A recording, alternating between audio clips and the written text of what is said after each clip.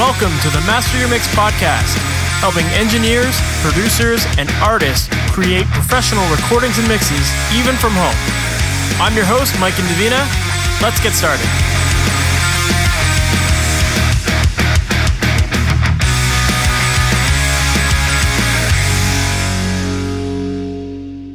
Hey, welcome to the Master Your Mix podcast. My name is Mike Indovina, and thanks for hanging out with me today. Today, my guest is Dom Morley, and if you're not familiar with Dom is a British engineer and producer who in 2008 won the Record of the Year Grammy Award for Amy Winehouse's Back to Black album. And in addition to working with Amy Winehouse, he's worked with a ton of other great artists, including Sting, Adele, Kate Walsh, The Police, Jeff Beck, and a whole bunch more. And in today's conversation, we have a great chat about vocal mixing and how to get vocals to stand out in a mix. And Dom does a great job in this interview of outlining his process of how he starts a mix to make sure that the music wraps around the vocal and that the vocal is the focal point of the mix, but everything else seems to just work around it and give the vocal its own space so that the vocal has the listener's attention throughout the track. So if you struggle to get your vocals to sound clear in your mix, I think you're going to find a lot of great value from this episode here today. So without further ado, let's just jump right into this episode. Dom Morley, thank you so much for being on the Master Mix podcast. How's it going, man? Oh, good. Thank you. Yeah, all good. Awesome. For people who might not be familiar with you or your background and all the cool things that you're up to these days, can you give us that story? Okay. This, I guess the headline is Grammy-winning engineer-producer. You have to get that bit in. It sort of becomes part of your name after you've got one because everyone introduces you with that at the beginning. And I have worked with artists like Amy Winehouse, which is where I won the Grammy for, and also Adele, Sting. I'm trying to think off the top of my head. I always find this really difficult. If you go to dommorley.com, I've got it on the website and it says everything. Latest news, I do a lot of work with a jazz trumpeter called Ibrahim Malouf, who is a Parisian but born in Lebanon. And he does very interesting stuff, got really interesting, I think it's a 4-valve trumpet. There's something quite different about what he does. And he did an album with a woman called Angelique Kidjo just recently, who's a massive kind of world music singer. And that's just been the album. I mixed it for them at the beginning of the year, and it's just been nominated for a Grammy for Best World Music Album. So amazing. We were all big fingers crossed for that to come off because she's got loads. She's got 5 Grammys. She doesn't need any more. But Ibrahim definitely deserves one because he's amazing. So yeah, I'm hoping that comes off. That's amazing. And then, hopefully you can call yourself multiple Grammy-winning engineer. Yeah, I get to put the word multiple at the front of my name then. Amazing. Well, how did you get into music and ultimately into production? Into music, actually, there's an album called Surfer Rosa by Pixies, which was the album that got me into being in a band. And it's an incredible record if you don't know it. It sounds so raw and yet so just amazing. It was a band at their height, at their powers, and Steve Albini did a great job on producing it. And actually, I have a little thing of the album cover that sits on top of my speakers to remind me I'm supposed to be doing what that did to me. You know, it's the stuff that I work on. I want to be making people feel like that made me feel. So that's what got me into being in a band. And then I was about 14 at that point. And then I kind of wanted to record us in our attempts at making music. And so this was like, I think early 90s. So I bought a Porter Studio, which is like a cassette multi-track 4-track thing. So I bought that and had a lot of fun. So then I kind of upgraded that to an 8-track reel-to-reel and bought it was an Atari ST, was the cutting edge of computer audio. Sorry, not computer audio, because there was no audio, MIDI sequencing. And set up a little bedroom studio a la 1993 or whatever it was. And I just loved doing that. I realized I wasn't really that into being in a band. It was kind of fun, but not my thing. But I loved playing with sound and trying to get things sound great. So then when it came to needing to work and being of that age, I went knocking on doors of studios and saying, I'll work for nothing, I'll make good tea, thinking that this is my surefire way of getting a gig. The right pitch, right? Yeah, it didn't work. Well, it eventually worked. I spent days walking around London looking at all these studios and trying to get in and offering my services for nothing, and they weren't interested. So then I went to Birmingham, which is like the next biggest city in the UK, and somebody there said, "Yeah, all right, see you Monday." So then I worked there, like work experience just for nothing for as long. I think I gave myself about a 3-month or 4-month limit, and then I ran out of cash, so I'd have to go and do something paid. But fortunately, within that period, there was a studio also in Birmingham that was owned by the band UB40, and they were looking for a new assistant engineer, stroke runner kind of thing. And the guy that ran that studio, the engineer there, knew the producer that I was kind of helping out in this studio where I was.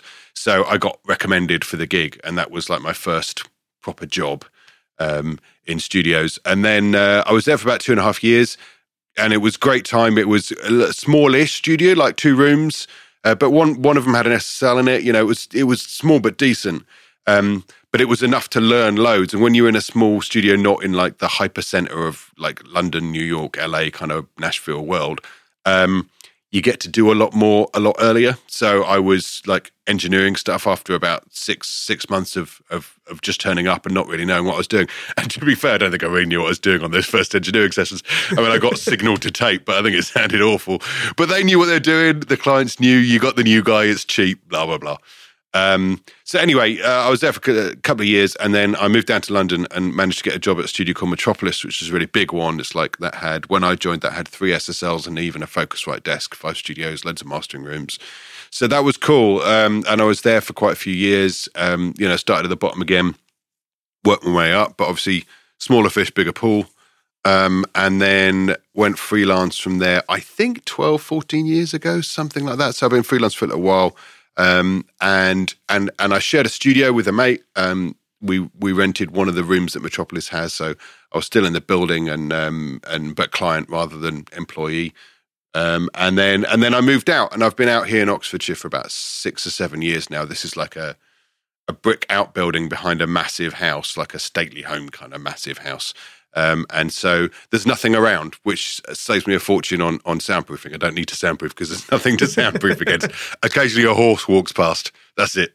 That's the only noise Amazing. I have. I love it. So that's me, kind of a potted history of me up to now. That's amazing. Yeah, I mean, it's always impressive to me when I hear people say that, you got an internship and, you managed to like work your way into a position, basically within months, you said, because I find that very interesting. Right? Like you always hear about the stories of people that are like, it was a year or 2 or whatever, but to get in that quickly is pretty impressive. It was as much luck though, really, in that there was only one. I think there were 2 studios in Birmingham that actually had assistant engineer positions, and it just so happened that one of them came up while I was in town looking for a gig and sort of impressing people that I was with. Therefore, I got the recommendation over somebody else. So, gotcha. Bit of luck, bit of. I tell students, I'm also a professor at Leeds Conservatoire, and I tell students that half the job is putting yourself in a position to score. It's like that kind of the soccer analogy is like the main guy that scores all the goals, he might only be on the ball. Oh, in the middle of the World Cup, this is a perfect timing for this analogy. The main goal scorer, he might be only on the ball for 2 minutes out of 90, but the other 88, he's running around getting himself in a position to score so that when a good ball does finally come in, he gets it in the net. And most of the balls that come in are pointless. They end up the goalkeeper's on the game or it's not quite lands properly for you and so on. But as long as you're always getting yourself in a position to score, when everything else lines up, you do your bit and you score. And I've always found work to be like that. As long as you're always doing your very best at your bit, then when everything else lines up, it's going to be, it's going to do what it needs to do and it's going to do well. And you won't be the guy that meant it didn't happen. You know what I mean? But it means that when the opportunities swing your way, then you're able to take full advantage of them. I love that. Yeah, that's so true. Because I do think that, there are a lot of studios that still do the free intern thing. And, it can be, for a lot of people, it's almost intimidating to even apply for these jobs. Like they know that they want to get into these studios, but it's kind of like you said, like, I only have so much money to last so long. So, it's like that there's like a kind of a bit of preparation that goes into it of like, how do I maximize this internship without being overly pushy or, like how do you get the most out of it? So as far as like that analogy that you said there, I I love that analogy. I think it's very true. But what kind of things would you recommend people do to put themselves in that position to score? Like, how does someone stand out so that they can be ready for those opportunities? Okay, I think there's two things. One is, I think fairly obvious, is just to be as helpful and as friendly as you can be, because I heard a great quote that was about Hollywood, but it applies everywhere. It was, people hire the best person for the job that they like working with. And that last qualifier is really, really important. That's a big one. You've got to be somebody that a client or whoever it is that you hope to employ you wants to spend time in the room with, because they're going to have to. And if that isn't the case with you, then they're going to pick somebody else who is decent at it, maybe not as good as you, but pleasant to hang around with for 12 hours. So make sure you're being the friendly, helpful person as good as you can be. But the other thing is, and it was some advice I got very early on when I was assisting, was to be thorough. And the idea being that there aren't many transferable skills between an assistant engineer and an engineer. You're setting up mics and stuff as an assistant, and you're running the tea and coffee, and you're just being kind of generally helpful and plugging stuff in. Whereas an engineer is tasked to get the right sounds, and that is a different gig.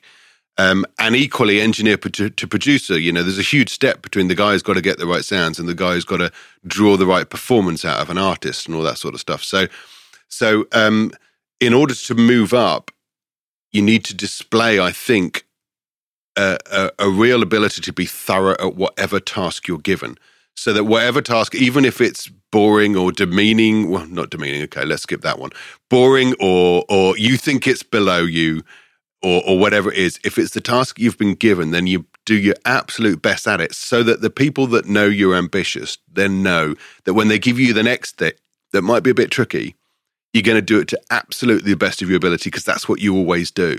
I made sure when I was at Metropolis that even when I was just making tea and coffee, I did it really well. I learned how to use the coffee machine really well. I was known for making the best hot chocolate in the building. And I have no interest in making good hot chocolate, and I never have. But I was known to be good at stuff. Give me a job and I'll do it well. That was what I wanted to be known as. And then that could pass on to give him a job of recording a vocal, give him a job of recording a drum kit, give him a job of mixing something, and I would do it well. So that's those are the two things, I think: being the friendly, helpful person as much as you can, but also being incredibly thorough about whatever task you've been given. 100%. Yeah, I agree with that. It's kind of funny because it reminded me of like one of my first internships that I had. Obviously coffee is a big thing at a studio, and you have to know how to make good coffee. And I was not a coffee drinker. So like, I didn't know if I was making it right or not, but I was always asking like everyone, like, how's your coffee? Do you need it stronger, lighter, whatever? I was always trying to gauge like, what is it that people want? And like, how do I like, alter the recipe and stuff just to get it perfect, But it's like, yeah, I'm not going to become a coffee drinker just to work in a studio, but it's like you said, like you have to be meticulous with it. You have to pay attention to those details and see what people want, right? And also things like making a note if you're working with somebody of what they like, so that this was always the golden hit. Is like they'd come back 6 months later and you'd go, "Still milk and 2 sugars, yeah." Yeah, and you'd remember their coffee, and then they just feel like so looked after. They go, "Oh, this guy's great. I want this guy. This guy's brilliant." Just little things like that you can do to make somebody feel, like you really care about them and their staff and their work and their happiness. Then, they want you to be the guy in the room.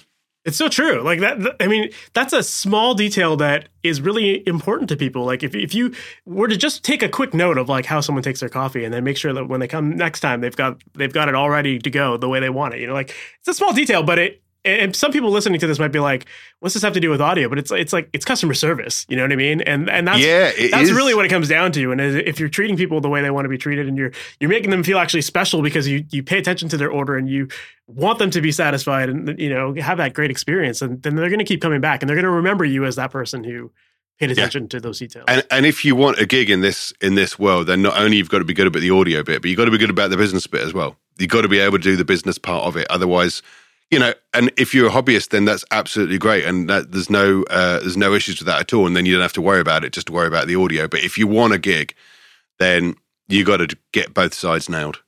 Absolutely, love that.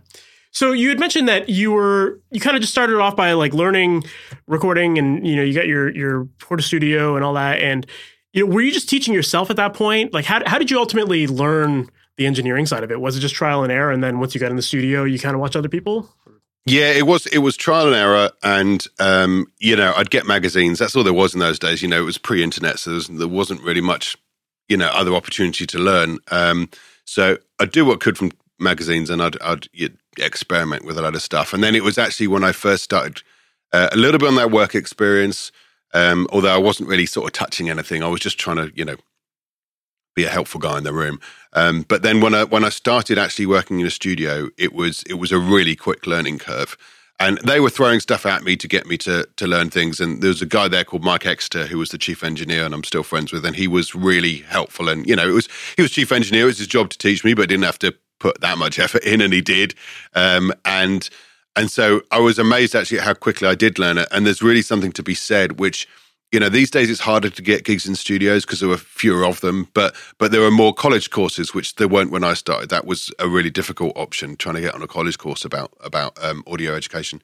But the idea of just being immersed in something where everyone you're talking to is talking about that too, and everything, your whole life for a period of time is about one subject, is a hugely powerful education tool to just be immersed in one thing. So that meant I learned very quickly, but it was learning on the job. It was while I was there and watching other people and asking questions of the chief engineer who I could, not the clients, because they didn't want to be answering questions, but I could of the chief engineer. Of course, yeah. I mean, it's about surrounding yourself with the right people, right? When you're around people who are motivating you and they have things that you can learn from, like you're gonna absorb it very quickly. Yeah. So that definitely helps you propel into it. That's awesome. So yeah, eventually you got into the production side of things and recording bands and mixing them. I'd love to talk a little bit about the production side for yourself. When you go into producing an album, what's your normal approach when it comes to production? Like, how involved do you like to get? Because I know some people are all about like they want to get into the songwriting elements. Some people are like, that's not really my thing as a producer. So what do you view the role of a producer as? Well, it's whatever's required, really. I mean, there's such a range now. Like old school. Like when I started out, I'm very old now. When I started out, it was the 90s or late 90s when I started working in studios, and even then, it was still the case where it's like everything was kind of demos were done. The song was written, and there was a good idea of what it was going to be, and then the producer got involved and shaped it from there. And there was a bit more of the kind of what they call the fifth band member kind of idea, with particularly with Indian rock, where you were sort of directing and shaping and suggesting and stuff like that, but you were, essentially trying to get the best out of the guys in the room, and get their best version of everything, which is still a very valid role for a producer if that's what the band requires. If it's that sort of band that just needs help realizing their ideas, then really that's what you want to do, and as much as possible be sort of as invisible as possible, and draw out the band's ideas rather than imprint your own on them. But then you can go all the way over to the idea that the producer is the guy that brings the backing track, brings the beat, and then somebody just sings on top of it, and that's their role as the artist, and the producer does everything else. And anything in between.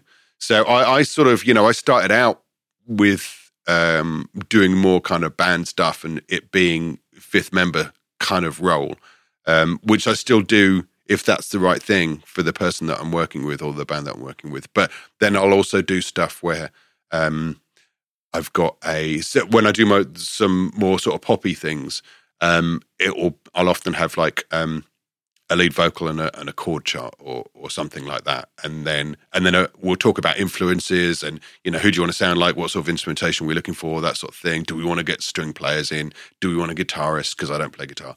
And then I build a track from there. Live drums, or program them, and I'll produce a drummer to the track. Whether the artist can turn up or not, that's fine, and I'll build the whole backing track, and then they'll sing over the top. So I'm happy to do whatever's required to get the right album, really. And I think that's kind of where the gig is these days, to be honest. I think you'd struggle to say, I can't leave other people to play their instruments, or I can't play anything or do anything. I can just tell you whether you've got it right or not.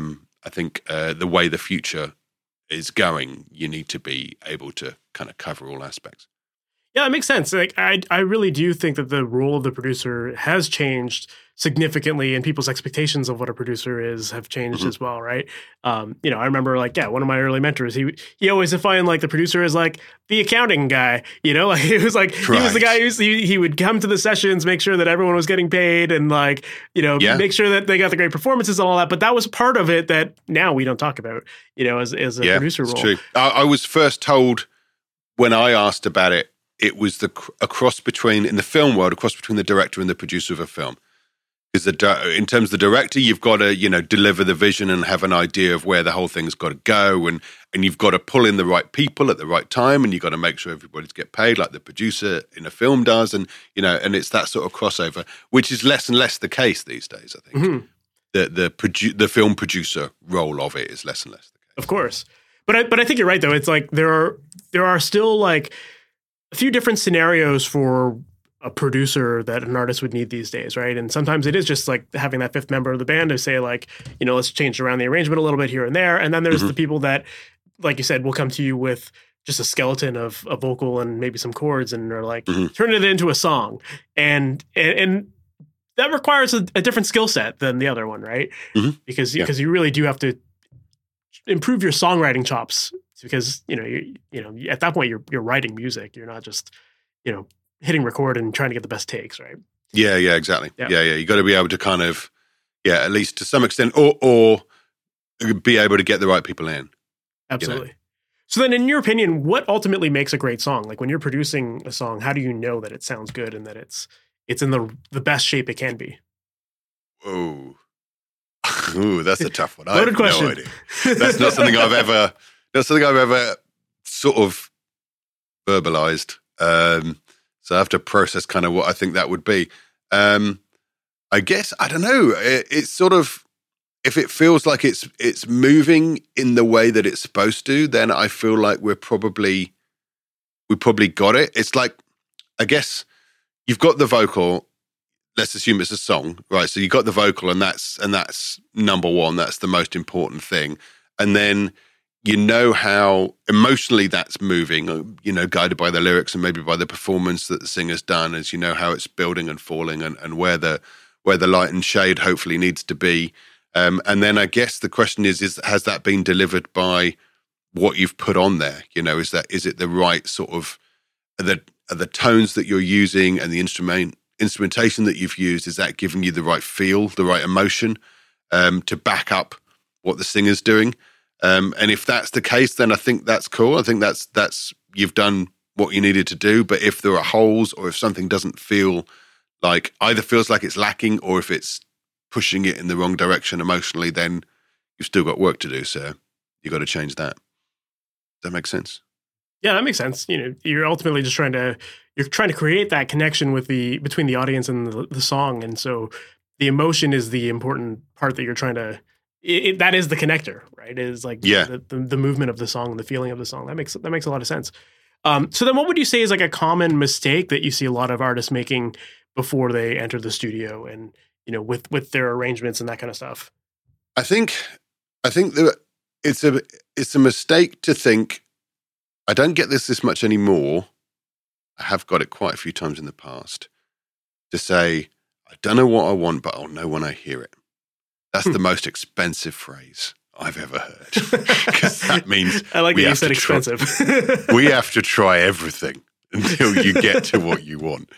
So what I maybe the reason why I don't hear that anymore, because I have a plan for it. And what I do is, I said, before we start, I ask for a Spotify or whatever playlist of up to sort of a dozen tracks of, these need to be songs that you want to sit amongst, that your track or your album could be on a playlist with these songs, and they would work like that. And then what that means is we know roughly what the instrumentation needs to be, what the feel of the album's going to be, how loud the vocal needs to be in the mix, or what kind of reverbs. There's often a lot of those cues will come when an artist has to make those sort of decisions. And for some, it's quite simple, because that's the way they've planned their project, is by thinking, what do I need to sound like? Who else am I going to sound like? So it's like, oh yeah, okay, these 3 albums are the ones that I think. And for some, they've never thought of it before, and it's quite a challenge. But that challenge is much easier done at home with your finger on the forward button of a streaming service than in a studio with musicians that are being paid and the studio's being paid trying to work out what you're supposed to be sounding like. Because there's no need to do it in a studio. You can work that out on your own at home, and that will save you an enormous amount of time and money. So I'd say that's probably the biggest mistake, is somebody that hasn't had that, gone through that process of what do I want this project to sound like? Because then all you've got to do is everyone's got to get in and deliver that. And that's much more straightforward and there's still plenty of scope for experimentation within that. Once, a playlist of 12 songs doesn't define you at all. It just gives everybody signposts. And when you get stuck, like if I'm stuck on a production and I've put a few things down, I'm like, I don't know what else to put on this, but it's not done yet. I'll listen to the playlist and then there'll be 3 things that will come into my head and go, oh, it's something a bit like, but not quite. But if I did that on the Wurlitzer instead of a string part, that might be quite cool, and it feeds into those ideas, which if you don't have those signposts, you've just got, it can be forever trying to narrow something down to make it sound like a coherent project. Of course. Yeah. I think that's a really good point to bring up, because you need to have that vision for your tracks, not just from a songwriting perspective, but also that having that clear vision really dictates the path you follow with every element of the production process, whether it's, the instruments that you record because you want to get a similar sound, or like the arrangements to, make it sound as wide as the songs you want them to sound like. Even from a mixing perspective too, it's going to help dictate, how loud the vocal should be versus the guitar and that kind of stuff. So it really does make a lot of sense to come up with this vision of what your song should sound like before you start, because otherwise you're just, trying to throw everything at the wall and see what sticks, and that's not really a way to ultimately find the sound that you wanted. It's kind of and it's not a creative process that as well. It's just tedious that people get frustrated and confused and then annoyed, and it doesn't lend to the barriers of these songs are what we want to be like. It feeds the creativity because it just gives you some kind of, the having too many options is a killer of creativity. But also it's a process for deciding what sort of artist you are as well. That you should have an idea of who you are. That shouldn't be the producer's decision to decide what sort of artist you are. You should be able to know for your own authenticity is to know what sort of artist you are. And for your first album, that's important to get that established and go, I am this kind of artist. Let's make a record. And then for subsequent albums, it's like, I was this on my last album and I am now moving in this direction because this is how I've changed as a person or how we've changed as a band, and now we're doing, we're referencing that stuff that we did last time around, but we're now listening to this and we want to be in this territory too. And all that stuff is really, I don't understand anyone that leaves that to the producer to make that decision. I think that's mad. This is you. This is your art. Why are you getting somebody to tell you what you should sound like? It's supposed to be the other way around. Yeah. You tell them how you want to sound and they'll make it happen. Of course. And I also think that there's a lot of artists too that they just are afraid to admit that they sound alike to someone else, like there's a lot of people, there's a lot of people that are just like, oh, I'm so unique. Like, I don't know what my music sounds like. And then it's like, come on, like you're not that special of a snowflake. You sound like this person or whatever, Yeah, exactly. Yeah. So by having that idea of what you want it to be, then it just makes the process smoother for everyone. And you can have those goalposts and know when you're in the right area and you're on track and from your producer will understand what you want, your mixing engineer will understand what you want. It really does make sense to do that. So I love that exercise of just getting someone to make a playlist for that, because you'll always find something that at least inspires you or that you you want it to sound similar to. Yeah. So then what about when it comes to mixing then, like, are you using reference tracks for your mixes as well? Like, do you frequently listen to that kind of stuff too? Exactly the same. Well, and what I do as well, I do say is like, send me a bunch of tracks that you want this to sound like, and also tell me why each track's on there. Just a sentence as to why that track's on there. And if it's just for the vibe, then that's fine. That's a good enough explanation. And I do that because one time before I used to do that little qualifying question, there was a track that was in the playlist that I'd been sent, and it had this I think it was like this really reverby drum sound that I thought, oh, that sounds really cool, right? And that's obviously, what they're into. So I did that, and it turned out that track was on there because they like the vocal reverb and they hated the drum sound. So it's like, oh, I should know this before I start. So yeah, and normally if you get things like it's just the vibe, if you get 3 of those, they kind of normally sound sort of together, and it's probably something like a vocal reverb or something that's the same. And it's just, the artist isn't able to pick that out of the mix, which isn't their job, so it's fine. But they haven't been able to identify that, which as a mix engineer, you can go, okay, I can hear the similarity and I know what they've done. They've got this big hall on everything. So, those sort of things. Yeah, that makes a lot of sense. That really does help to find the thing that people actually want, as opposed to, again, just leaving it up to the producer to figure out what's the coolest element of this reference track they gave me. Yeah, because back in the old days, when everybody had to work on analog in studios, the artist would be with you. So you could go, this kind of reverb, are you digging this? And then they could say yes or no, and the decision's made, and you're getting what they want.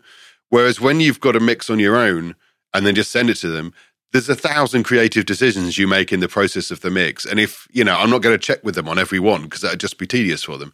So if I can get signposts from a few sort of few tracks on a playlist as this is the sort of stuff we like, then I go, okay, I'll try and get as much of the stuff that you like into this mix, and then hopefully I'm gonna get it pretty close to where you want it to be. For sure. So that sounds like it's one of the first things that you would typically do before you start a mix, just to get those goalposts in. So then what's your mindset going into a mix? Like, how do you typically start? Do you have a similar process that you follow with every mix? What's that look like? Kind of, yeah. I mean, I'll also, if I can, I'll check their last rough mix, so you've got an idea of, whether this is a piano-led track or guitar-led track or, whatever. Those sort of little balance things, which are probably going to reveal themselves in the last rough mix they did. And then I actually start by making sure I know. I have this thing about the presence of a vocal, of the lead vocal, which generally is somewhere between sort of 2 and 3.5K. Most voices will have like a little bit of. There'll be a point where they're quite present. So I do a little sort of sweep around with an EQ. Around that point on a boost, and just see if there's a point where it feels like they've stepped forward a bit, and then it's like that's going to be the important frequency for that voice because that's where their presence is.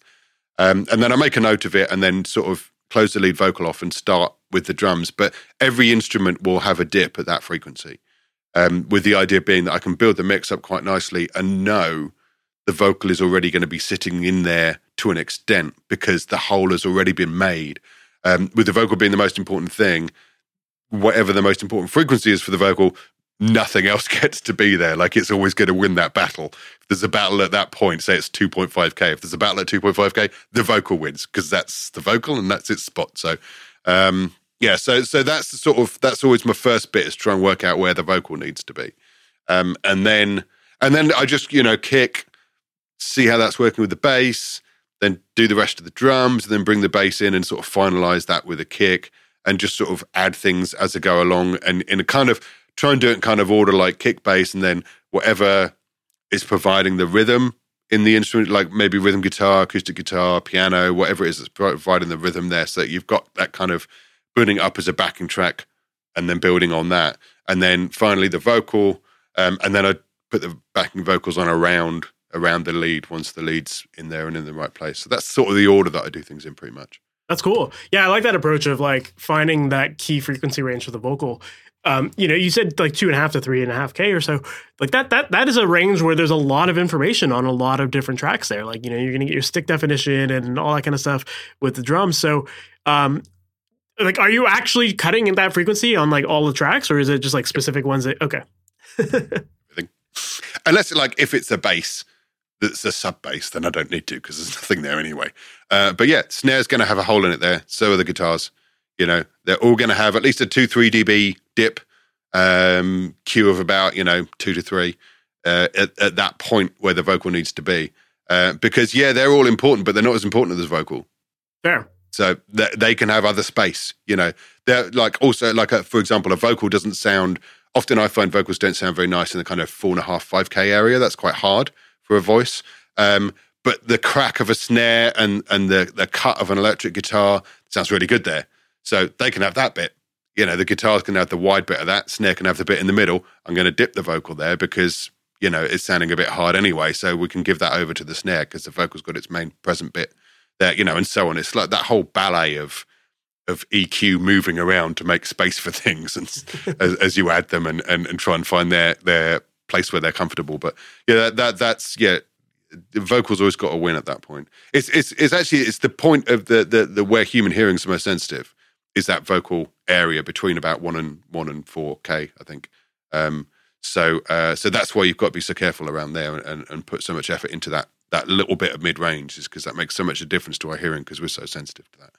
Absolutely, yeah. A lot of people talk about how mixing. You want to be mixing for the mid range and making sure that that's the thing you master, because that's the thing that you're going to hear on every set of speakers is that mid range. And well, that's why I think so. I've got NS10s, and this is my theory on why NS10s are popular, or not for the same reason, is they give you loads of that kind of area. Like they're quite pokey in that mid range area, which means they sound a bit horrible, and they're quite tiring.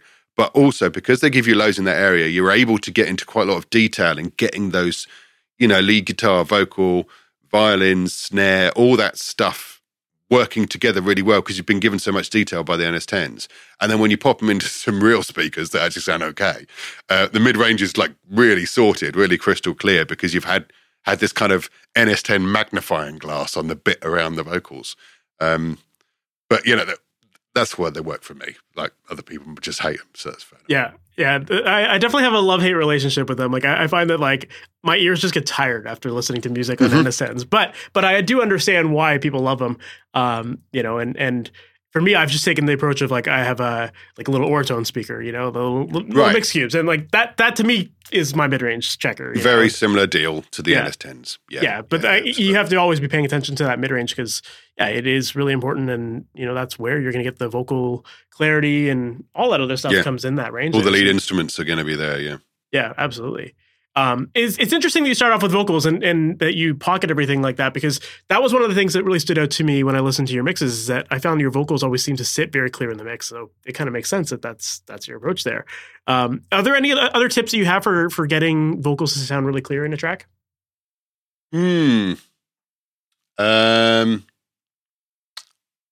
don't know. That's kind of the thing that I do automatically. I guess the only other thing that I do that I think kind of works quite well, which I don't know if everybody does with vocals. Maybe I might be saying something really obvious here, but I like to think in terms of scenes with a vocal in the effects.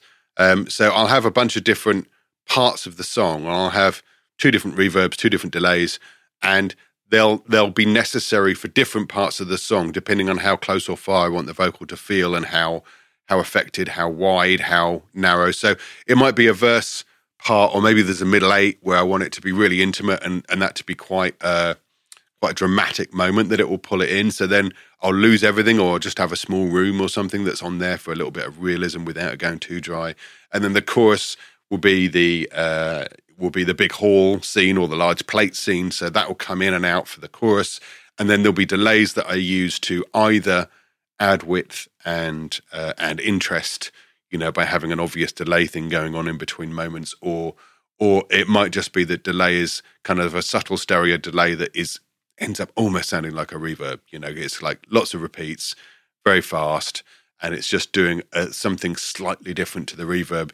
That means a few words within a chorus get even bigger, or a few words within a verse are thrown back a little bit, and there's just that constant kind of shift around the vocal of the space that the vocal's in, which makes it kind of quite interesting and keeps the interest of throughout the mix, because you're never quite sure what's going to be coming. But then in terms of clarity, actually, there's quite a little tip on clarity there is with big reverbs. Like with the vocal, you kind of still want the vocal to be, normally you still want the vocal to be close to you, even though it might be in a big reverb. And the more reverb you add, the further away the vocalist disappears into the back of the hall. But if you put a pre-delay on your reverb, then it actually keeps the vocal kind of up the front with the hall being behind it. The sort of psychoacoustic thing of that being that singer is still next to you, in front of you, and the time it's taking for the reverb to come back to you is suggesting that the size of the hall and the difference space between the vocalist and the back wall, basically. So use of a pre-delay means you can kind of get bigger reverbs without losing your singer. And the more you add, just the bigger the room gets behind them rather than the further back they travel in it. So that can be, if you've not used that before, that can be quite a nice little maneuver to keep your vocal nice and clear while putting a load of space around it. For sure. That's a great tip. Yeah, I know a lot of people will talk about just, whether you should even use reverb with vocals or if you can just get away with delay, because sometimes delay will give you a cleaner version of it, right? Where you still have that depth. It's smaller. Yeah, it takes up less room, which is cool. So I kind of use a combination. Also, what can be quite useful, I've been doing lately, is de-essing the send to the reverb. So it's got a little bit less of the sibilance in the send, which means I find I can use a bit more, use a brighter reverb, and not be thrown by the essing. So I might have a de-esser on the vocal anyway, but then the reverb channel will have a de-esser plugin and then the reverb plugin, so that it's a little bit less that's going to the verb. Gotcha. Yeah, I like that. That's a cool approach. Because definitely, sometimes you want that bright reverb, but if you've got tons of S's, then it gets pretty annoying pretty quickly. Big. Yeah. But it means you can keep the size, without it getting too splashy. Of course, yeah. You'd mentioned that you like to think of your effects as scenes. Do your effects only live in certain sections of the song, or do you kind of blend them all together and just have different balances between a verse and a chorus? Different balances, yeah. Okay. So there may be 2 or 3 in the chorus that are all going, and then only 1 in the verse and a couple in the pre-chorus and stuff like that. So yeah, it's not like there would be it'll only be there and nothing else is allowed to be in that section. It will grow and shift and drop as the song goes on. And the idea really being, it's like there's the novelty and repetition, is how we enjoy music, and there's got to be something new, or rather you've got to be listening to the song and not know how it's going to finish. There's enough novelty that's going on through the song that you don't think, okay, I know the rest now. I know what's going on. You've got to always be thinking, well, there's always these little things that, this will be a subconscious conversation, but there's always these little things that keep coming up that I wasn't expecting. And they don't need to be dramatic, because there still needs to be the repetition. That means that's how humans attach themselves to music. But with the novelty, it means I can introduce this effect kind of process means I can introduce novelty in with the vocal channel as well. And it's just another little element that you can use to bring that in and make the track interesting and encourage people to listen to the end. Makes sense. Yeah. Yeah. I like the idea of blending things because, if you have completely different effects in different sections, and, sometimes it can seem like too drastic of a shift between a verse and a chorus. So, by at least having that blend, you're kind of familiar with that sound already. It's a little bit of a smoother transition for it's things. The repetition and novelty again. Yeah, for sure. I love that. Definitely, like I said, vocals were one of the things that really stood out to me with your productions. One thing that I remember hearing in an interview you did, you mentioned that in particular, more so when you're recording vocals, that you always prefer to work with the artists in the same room as you, as opposed to having them in a different room or in a booth. And I'm curious to know, how does that impact, or why is that, first off? Because I think it's quite, I kind of, as much as possible, try and take them on an emotional journey when they're singing, because that's the crux of the performance is them emoting whatever the lyric happens to be. So it can be, a challenge, and I will be pushing them to be more in the moment and more, emoting whatever the lyric is requiring. And I find it easier to do that and to be with them on that journey if we're in the same room and we can just take the headphones off or take an ear off and have a conversation. Whereas if you're doing it over a talkback button and they're in a room on their own, I just don't feel like we're doing it together. You know what I mean? I feel like I'm just dictating something to them and then they've got to try and work it out on their own. And I just find it's easier to get the intensity of performance and essentially the intensity of relationship between me and the artist at that point of getting a vocal good and really getting the emotion out of it. It's just easier if we're sat here looking at each other and chatting rather than separated by glass and wood and stone. Makes sense. That's just how I've always done it. So my studio here doesn't have a booth.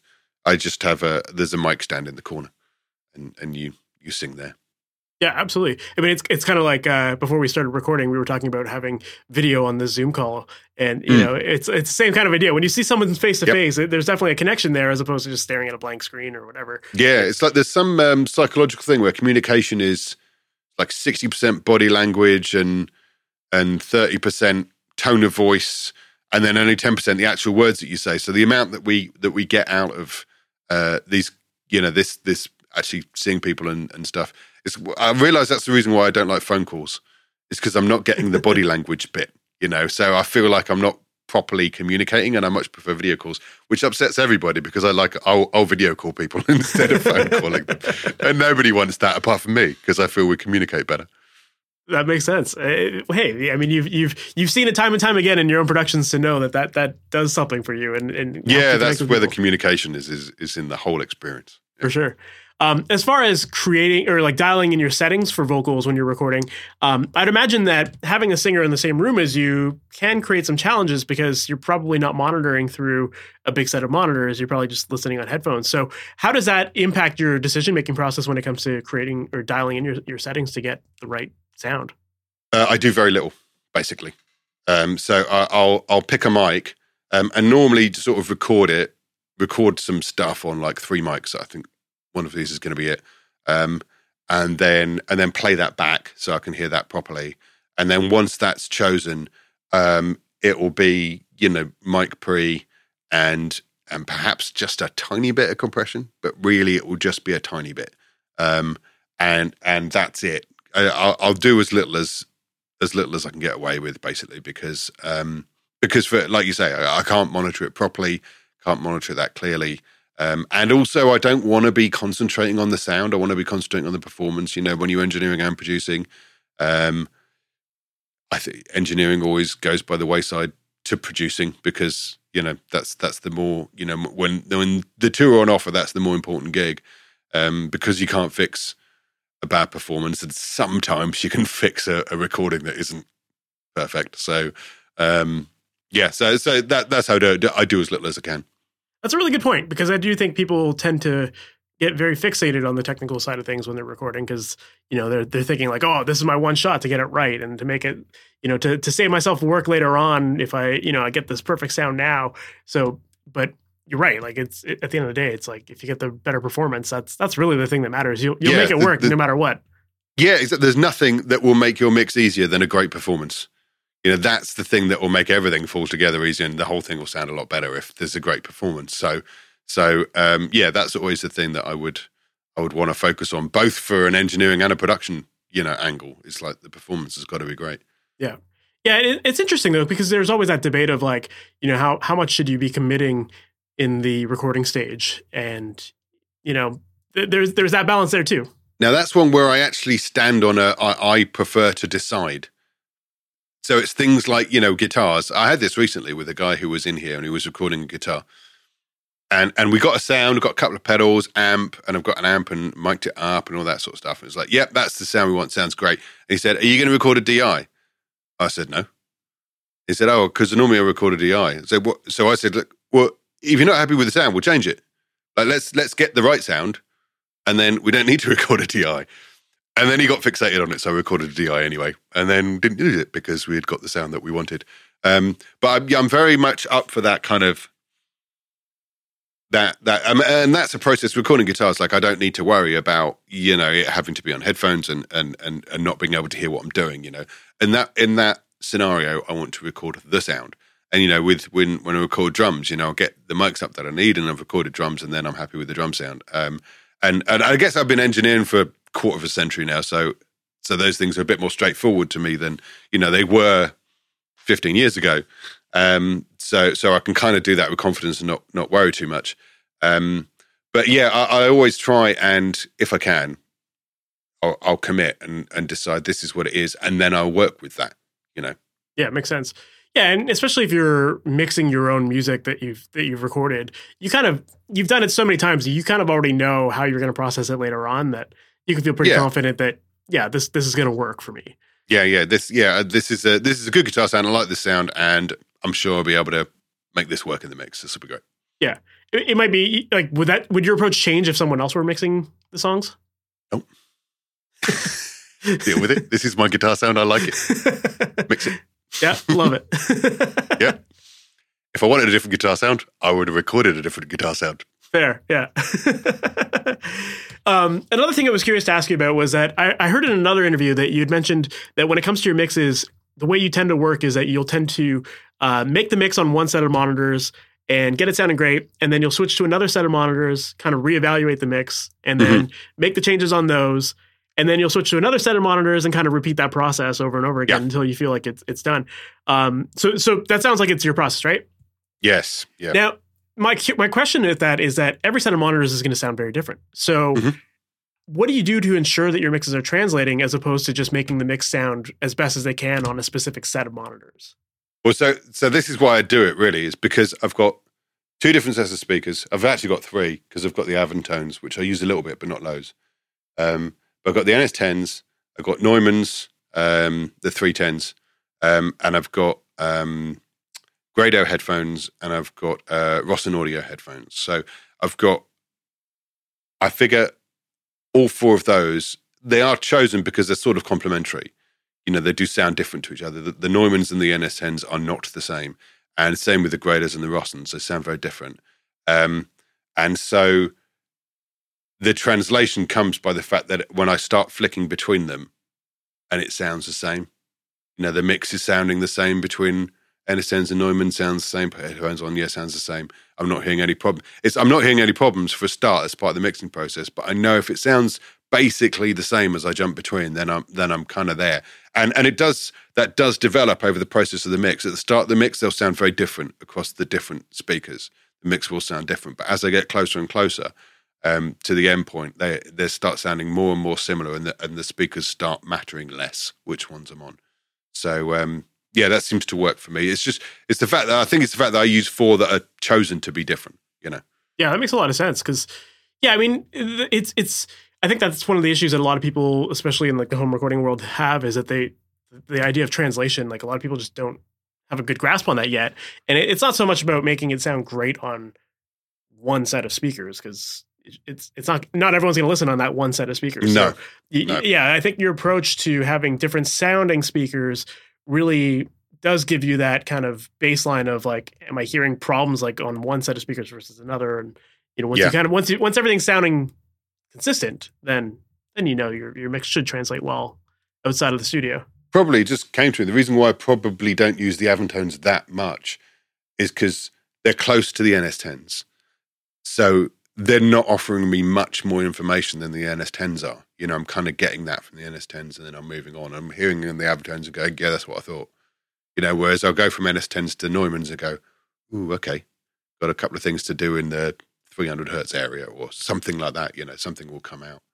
Yeah, that makes sense. Yeah, I do think it's one of the reasons why a lot of people do the car test as well. It's because like most people don't have a sub in their studio. Yeah, exactly. Yeah, it's another set of speakers they know really well, and they can, and it will be different to their studio speakers, and you know, get in there, make some notes, and get a reference from there. Yeah, but you know, and arguably anything would work that would be, you know, that you know reasonably well. Home hi-fi would work. Yeah, and anything you know reasonably well that you can make some notes on and try and get it to translate to. Yeah, I mean, we all have so many sets of speakers around us, whether it's just like the little iPhone speaker or you know, a couple of studio monitors, your laptop, whatever. Like, there's so many different ways that we could check out our mixes. So I think it is important for people to do that as opposed to just mixing it on one set of speakers and calling it a day and hoping it works. Yeah, absolutely. Yeah, that's very optimistic there. Yeah. Yeah, there's a reason why when you look at like pictures of mastering studios, they have tons of speakers and like hi-fi stuff and boom boxes and all that kind of stuff. It's just like, you got to make sure it works. Yeah, absolutely. Right on. Well, Dom, I don't want to take up too much more of your time, but if people want to learn more about you, what's the best way for them to do that? Well, there's a couple of places. So dommorley.com, which is just my website about, you know, me as a mixer and all that sort of thing. But also I run a service called the Mix Consultancy, which if they want to go a bit deeper with me, that might be quite useful. In that you can upload your mixes there and I give you a load of feedback on what I would do if I were presented with this track at this moment. So yeah, if you want to sort of learn mixing with me, then that's the place to be. There's also like a blog page of it, of loads of stuff that I've written either for myself, or I write a lot for the website, the production expert. Or Pro Tools expert, or whatever particular expert you go to. All the experts on the same page. Yeah, Logic expert, same page. But yeah, I do a lot of writing for that. So there's loads you can read on there if you want to read on my opinions on various things, or you can upload a mix and we'll get your mixes better. I've also done a course on that you can do on recording vocals because I'm obsessed with that. So if you want to be as obsessed as I am with recording vocals, you can do my course. Amazing. Right on, man. Well, thanks you again for taking the time to do this. I really appreciate it. I think you give a lot of great insight on your process, and especially like when it comes to vocals and stuff like that. Like I said, that's your jam there, man. Like that's where I found like you really nail it, and learning more about your process with that I found that very fascinating. So thank you. Cool. So that was my chat with Dom Morley, and I really enjoyed that. I thought it was really interesting to learn more about his vocal process and how simple it is for him just to get his vocals to sit properly in the mix. And all it takes is just a simple EQ move that he does at the beginning of his process that then sets himself up for success as he moves on with the rest of the mix. And it's something so simple, but a lot of us forget about that when we're mixing, we're just trying to give each track its own slot within the mix. And we have to prioritize what elements are the most important. And for Dom, it's clearly the vocals. But, beyond that, once you start to fit everything around the vocal, you still have to prioritize things like, should the snare be more important in a certain section or the guitars? Or should the keyboards be louder or the background vocals, that kind of thing. So you have to prioritize what the most important element of every section of the song is, and then make your decisions based around that.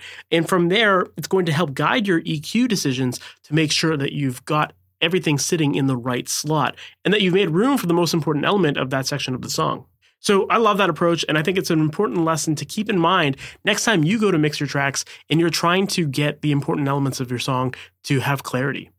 So yeah, I really enjoyed this episode. I hope that you did too. There was a lot of great stuff to take from this one. And fun fact about today's episode is that today's episode is scheduled to be released on January 18th, 2023. And as long as everything goes smoothly, that will be the date that it goes live. And this date is actually the due date of my very first baby being born. So if I sound tired in upcoming episodes, now you're going to understand. And I'm sure that all the parents listening to this are totally going to relate to what I'm talking about here. But this is a really fun adventure that I'm really looking forward to. And obviously, all the parents I know have been warning me, hey, you're not going to sleep, get ready. Telling you all the stuff that like you got to prepare for. And I'd like to think that I can handle it. I'm a bit of a night owl already, and I kind of function on little sleep to begin with. We'll see how things work out, but obviously it's something I'm super excited about and looking forward to it. So yeah, if all goes well, then as of today's date, I will be a dad, which is weird to say. But yeah, just super excited for it. Really looking forward to it. And with the birth of my baby, that doesn't mean that the podcast is going to be stopping. I've got a whole bunch of episodes in the bank. So we're going to keep releasing new episodes on schedule every week, every Wednesday. So definitely make sure to subscribe to the podcast. That way you're notified about all new episodes as they go live. And if you're looking for even more help when it comes to creating pro-sounding mixes from your home studio, definitely make sure to check out masteryourmix.com. That is a website where I've got a ton of great resources to help make the process of recording, editing, and mixing your music easy. And on the website, we've got some courses, we've got books, we've got coaching programs, and a whole bunch more. So if you're looking for help, definitely make sure to check out masteryourmix.com. And one resource that I would definitely recommend you start off with is a book called The Mixing Mindset. That is a book where I break down the process of mixing step by step, showing you what you should be listening for, what tools to be using, how to dial in settings, so that ultimately you can get the sound that you hear in your head to come out of your speakers. So definitely make sure to check that out. It's called The Mixing Mindset, and that's available at masteryourmix.com. So that is it for this episode. Thank you so much for sticking around to the very end, guys. Really looking forward to chatting with you in the next one. We'll talk soon. Have a good one. Thanks for listening to the Master Your Mix podcast. To have your questions answered, submit your questions to questions@masteryourmix.com. Please go to iTunes and subscribe and leave a review. And for more information on how you can improve your mixes, visit masteryourmix.com.